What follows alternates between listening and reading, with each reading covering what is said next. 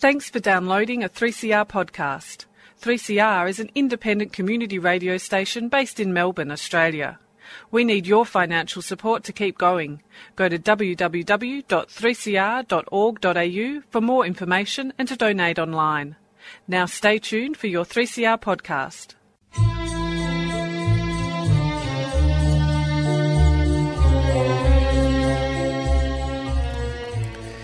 Sabah al-Khair, good morning dear listeners. You're listening to Radio 3CR on 855 AM and Palestine Remembered with Robert Martin, Nasser Mashni and Yusuf Ahmed al-Rimawi.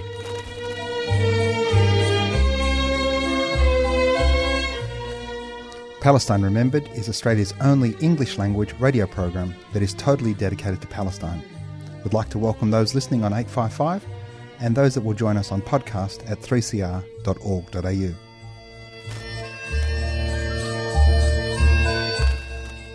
Thanks for joining us. Stay with us and enjoy the episode.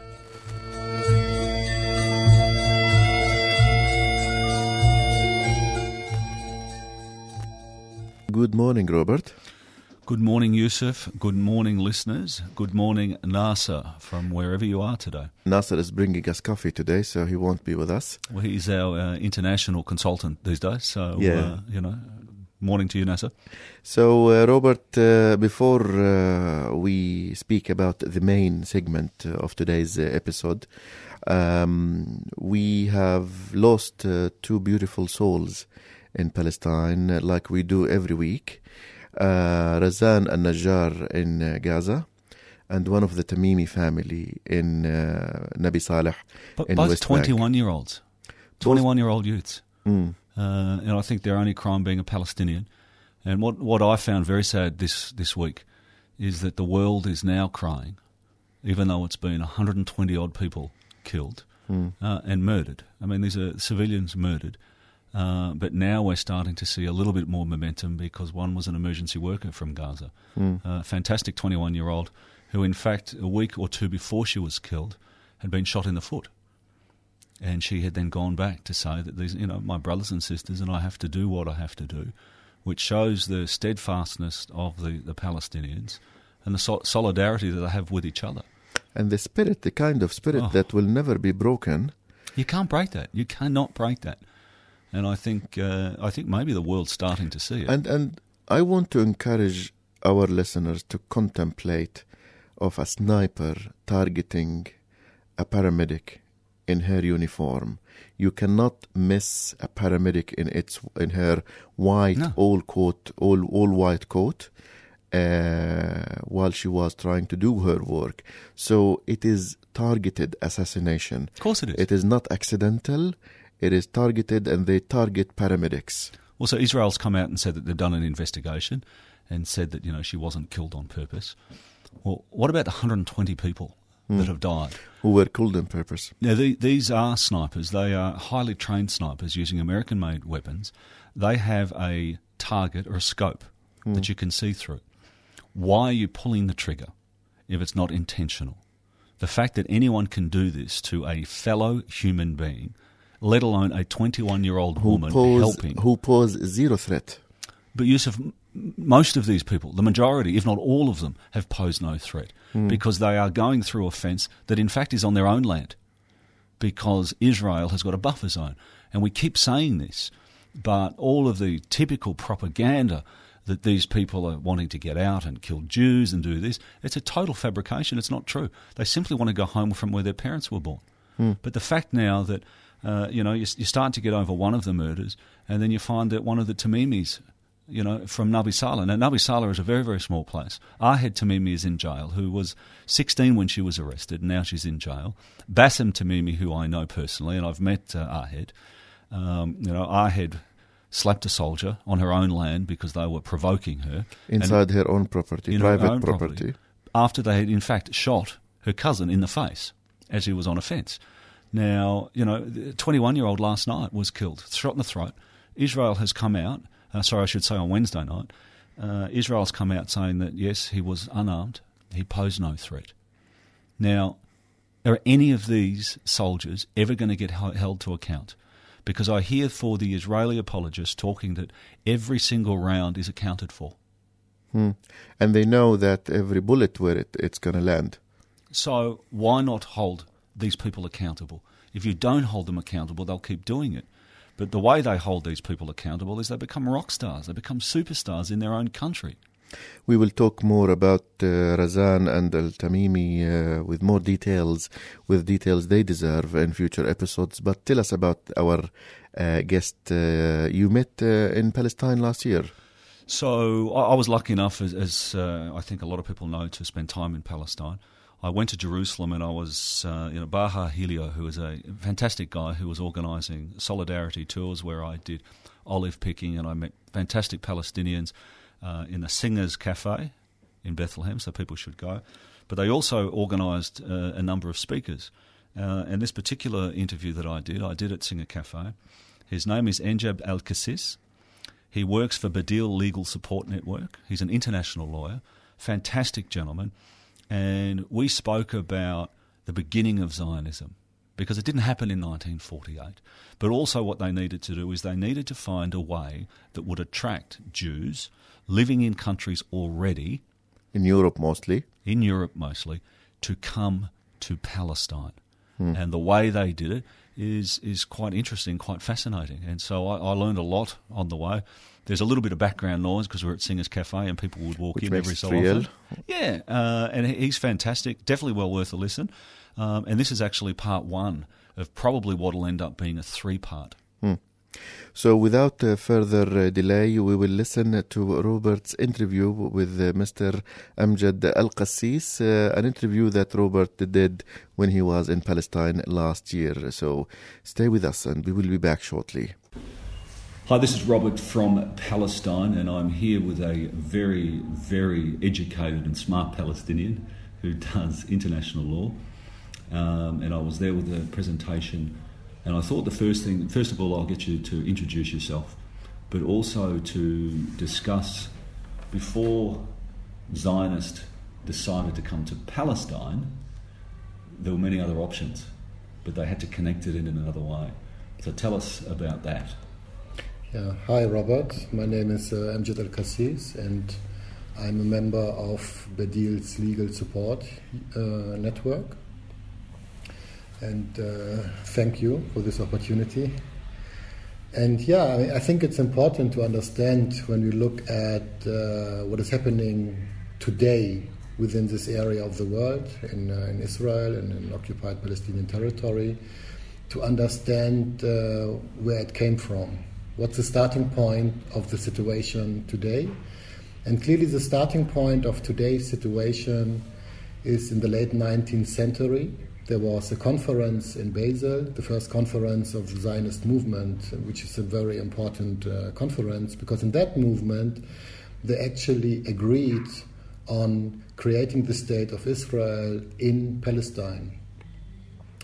And before doing so, before actually issuing a statement that they want to do it in Palestine, they were arguing where to do it. And they had two viable countries, Uganda and Argentina. And the interesting point was for Uganda and Argentina, because both were colonies themselves, so the idea was to purchase a huge amount of land within one of those countries to start the state of Israel there.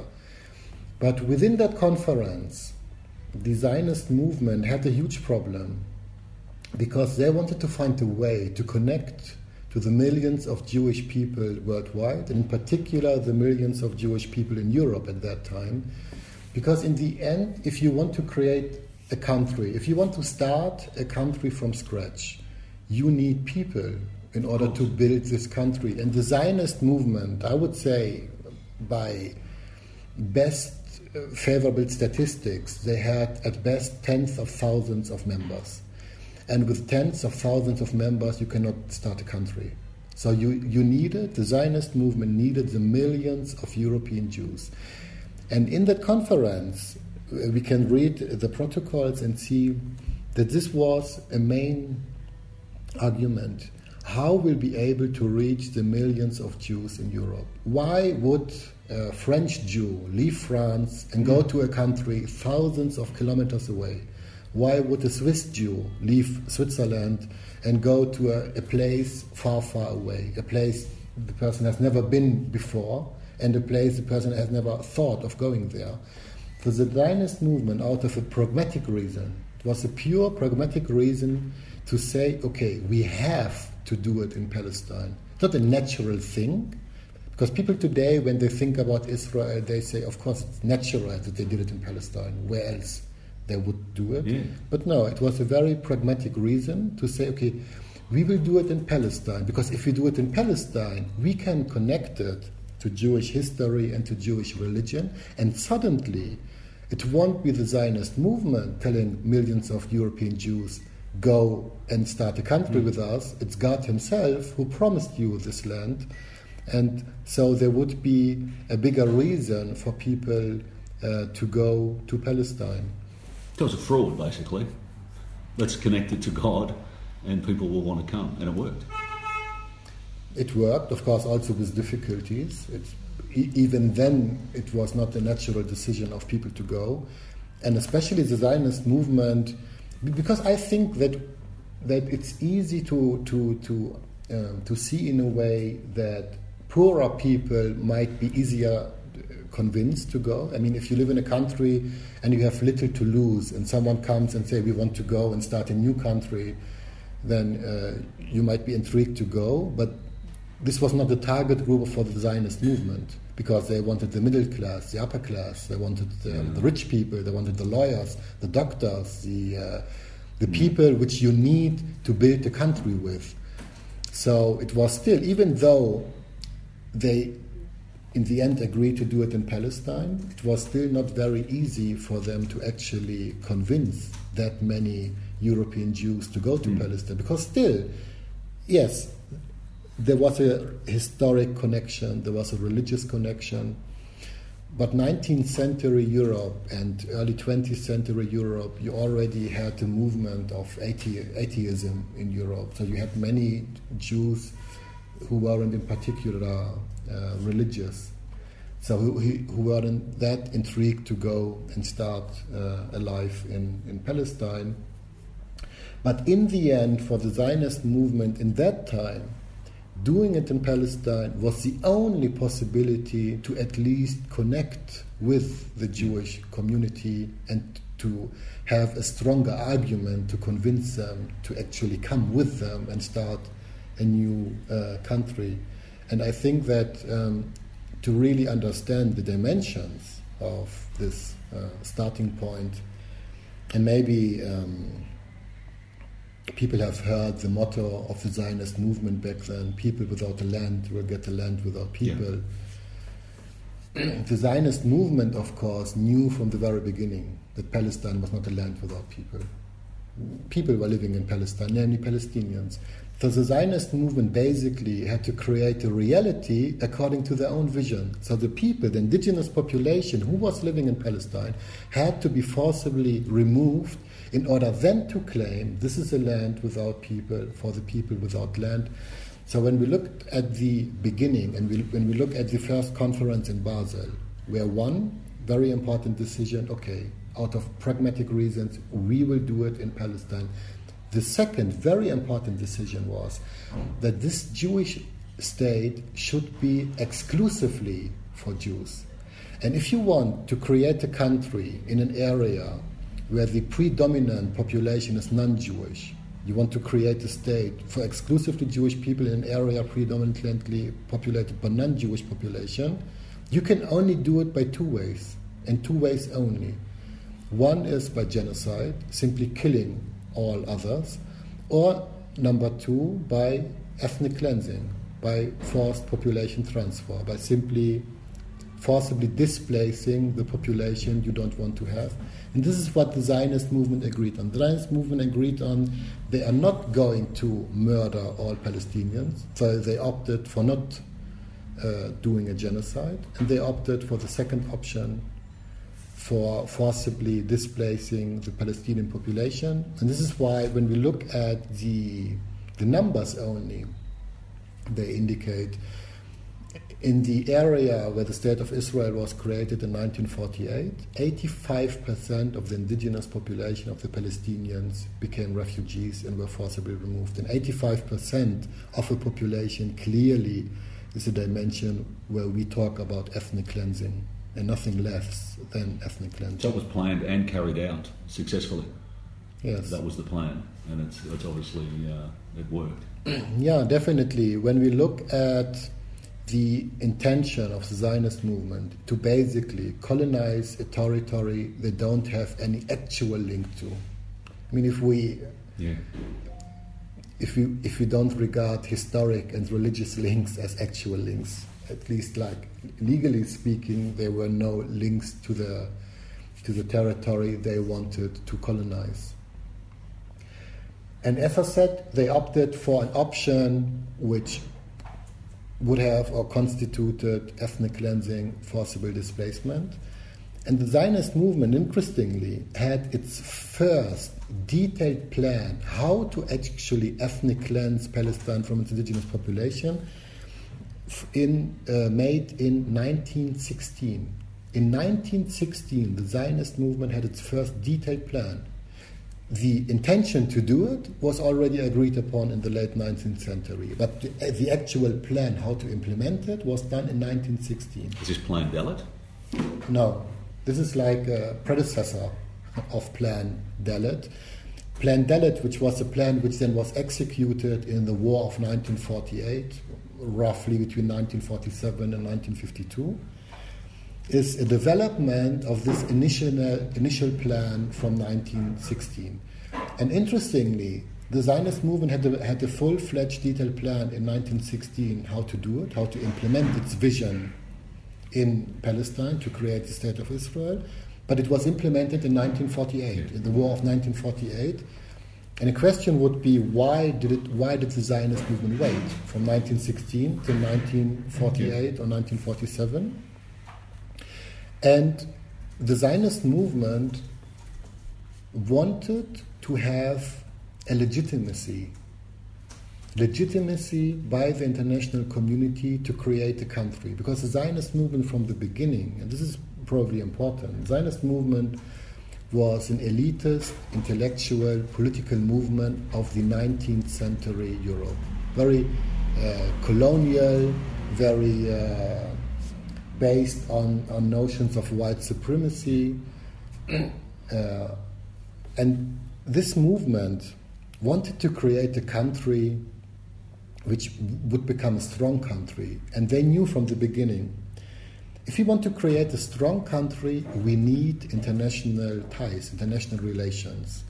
So it wouldn't be that successful to just create a country and then see what will happen. No, we want to have the international community on our side before we create our country. And the notion was for the Zionist movement, we can wait a decade or 2 or 3, it wouldn't matter. But in the end, we will have what we want to have. They're still looking for legitimacy, aren't they? That's an important thing for Israel. Yeah, greatly, of course. And back then, the legitimacy they received was the United Nations Partition Plan from 1947. Suddenly, the Zionist movement had what it waited for 30 years. From 1916 till 1947, the Zionist movement was preparing, waiting. And in 1947, they received from the newly created United Nations the legitimacy they were waiting for many, many decades. And here also, interestingly, because even until today, 2017, Israel's official position actually is that what happened in the War of 1948 was never intended by the Zionist movement or later by the State of Israel. And of course, today they acknowledge, within the last 70 years, Israel went through different phases. At the beginning, they were saying no person has ever been forcibly displaced. Until today, within 17 years. Is that what they said at the start? Nobody has been forcibly removed? Yeah, they were saying there were no people living here.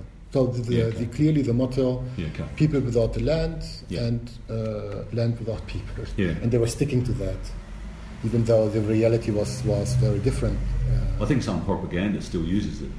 Yeah. People that are a little bit ignorant and haven't seen the Yes. updated admissions. Yeah, and So- today Israel's official position is actually, okay, we admit that many people were displaced. I mean, in fact, and it's a fact which it's difficult to disapprove with. 85% of the Palestinian population in that area was forcibly displaced, which were between 750 to 800,000 people at that time. A huge amount of people when you think about it. Hundreds of thousands of people within a very short period of time became refugees in 1948, or between 1947 and 1952, the war of 1948. And Israel is today saying, yeah, but it was never our intention to do so. And they are blaming the Arabs, because Israel is saying the Zionist movement, as representative of the Jewish population, agreed to the United Nations partition plan in 1947. The Arab countries, as representative of the Palestinians, they did not agree.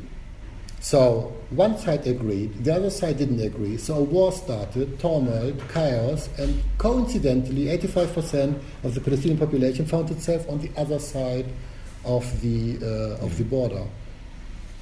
And this is Israel's official position today. And of course, they try to back it up with, people without land still exist in the mind of Israel today, in a way of saying, it were individual communities, but not a people. So there was no national structure to say that they are Palestinians, like the people who were displaced in the northern part are completely different from the people in the southern part or central part or western part and so on. So, of course, they try to constantly legitimize what they have been doing and what they are still doing. But of course, clearly Palestine, and I mean, sometimes it's even laughable that you actually have to argue this Israel's position, because it's completely built on nonsense. But if you want to argue Israel's position, Palestine in 1947 was a British Mandate Area A. And anyone who knows about the mandate areas, and just to make this point clear, I'm not a friend of the mandate. Right, yes, let's make that clear. Of the mandate idea. Yeah. But a mandate A area meant in that time that the population under occupation, Palestine under British occupation, is in a moment to receive its independence. Like, for example, Jordan, like, for example, Syria, like, for example, Saudi Arabia, all countries today which I guess no one would argue that they are not countries, or that they don't have a national population. Palestine was an Area A mandate territory. You had in that time mandate C, B, and A. So C, from the perspective of British French colonizers, the least developed countries, to B and A, the most developed one. And again, mandate A territory meant it's a almost fully developed country, and within a couple of years it will receive its independence. So that's amazing. You never hear this. So again, it's laughable to actually try to argue Israel's position. Well, you can't argue with that. But this is You can't argue with that. Yeah, no. This is a clear statement. Palestine was a mandate A territory, like Jordan, like Saudi Arabia, like Syria. So Palestine, within its natural historic development, the Zionist movement would not have interfered. It would have received its independence within the same period of time, like Syria, like Jordan, like. And this is all documented. People can find this easy. I mean, it's impossible to argue with that. That's fascinating. Of course. I was going to say also that in part of your presentation, we spoke about colonialism, and today it's still colonialism, isn't it? What they're doing is a colonialistic regime. Yes, definitely. Nothing else. No, I mean, it is colonialism which has aspects of other illegal acts. And when you look at, I think that if you look at today, if you look at a settlement Israel is building today in 2017 in the occupied Palestinian territory, if you look at any settlement built in 2017, and if you compare what Israel is creating in 2017 with the very early settlements which the Zionist movement created in Palestine in the 1920s, so 100 years ago, which were called kibbutzes. This is a term people are familiar with. The first settlement of the Zionist movement in Palestine were called kibbutzes. And when you today, if you would go to the northern part of Israel today and you look at the very first kibbutzes the Zionist movement built, and then you look at any settlement Israel is creating in 2017, 100 years later, it's the same architecture. It looks the same. It's always built on a hilltop, in a way of a rondel, with very little entry and access points, easy to defend, because the mindset, the colonial mindset, that we are creating or we are building a country in a hostile environment. So we have to defend ourselves from the natives, from the barbaric natives who are surrounding us. And this colonial mindset, which started even more than 100 years ago, it's still visible today in modern days Israel, in modern days settlement expansion, settlement creation in the occupied territory. And when we understand the concept of colonization, and when we look again at what is happening today in occupied territory, what, for example, is happening today in the Bethlehem district, in the Ramallah district, in the Nablus district, why is Israel actually building settlements? Because when you today, if you would drive through the northern part of Israel, the Galilee, you could drive 1 hour with your car without seeing any house left or right. So there's no need, no spatial need for Israel to create settlements. It's not like, okay, Israel is a completely overpopulated country and there's a need now to expand. No, this expansion is based on the colonial mindset, because for this colonial mindset, Israel itself is already theirs, and with each and every settlement in occupied territory, it expands its territory. And when you look at actually, and I think the best way to describe it is by the words of Golda Meir, one of Israel's former prime ministers, who actually said it perfectly. She said, Israel is not determined by a line on a map.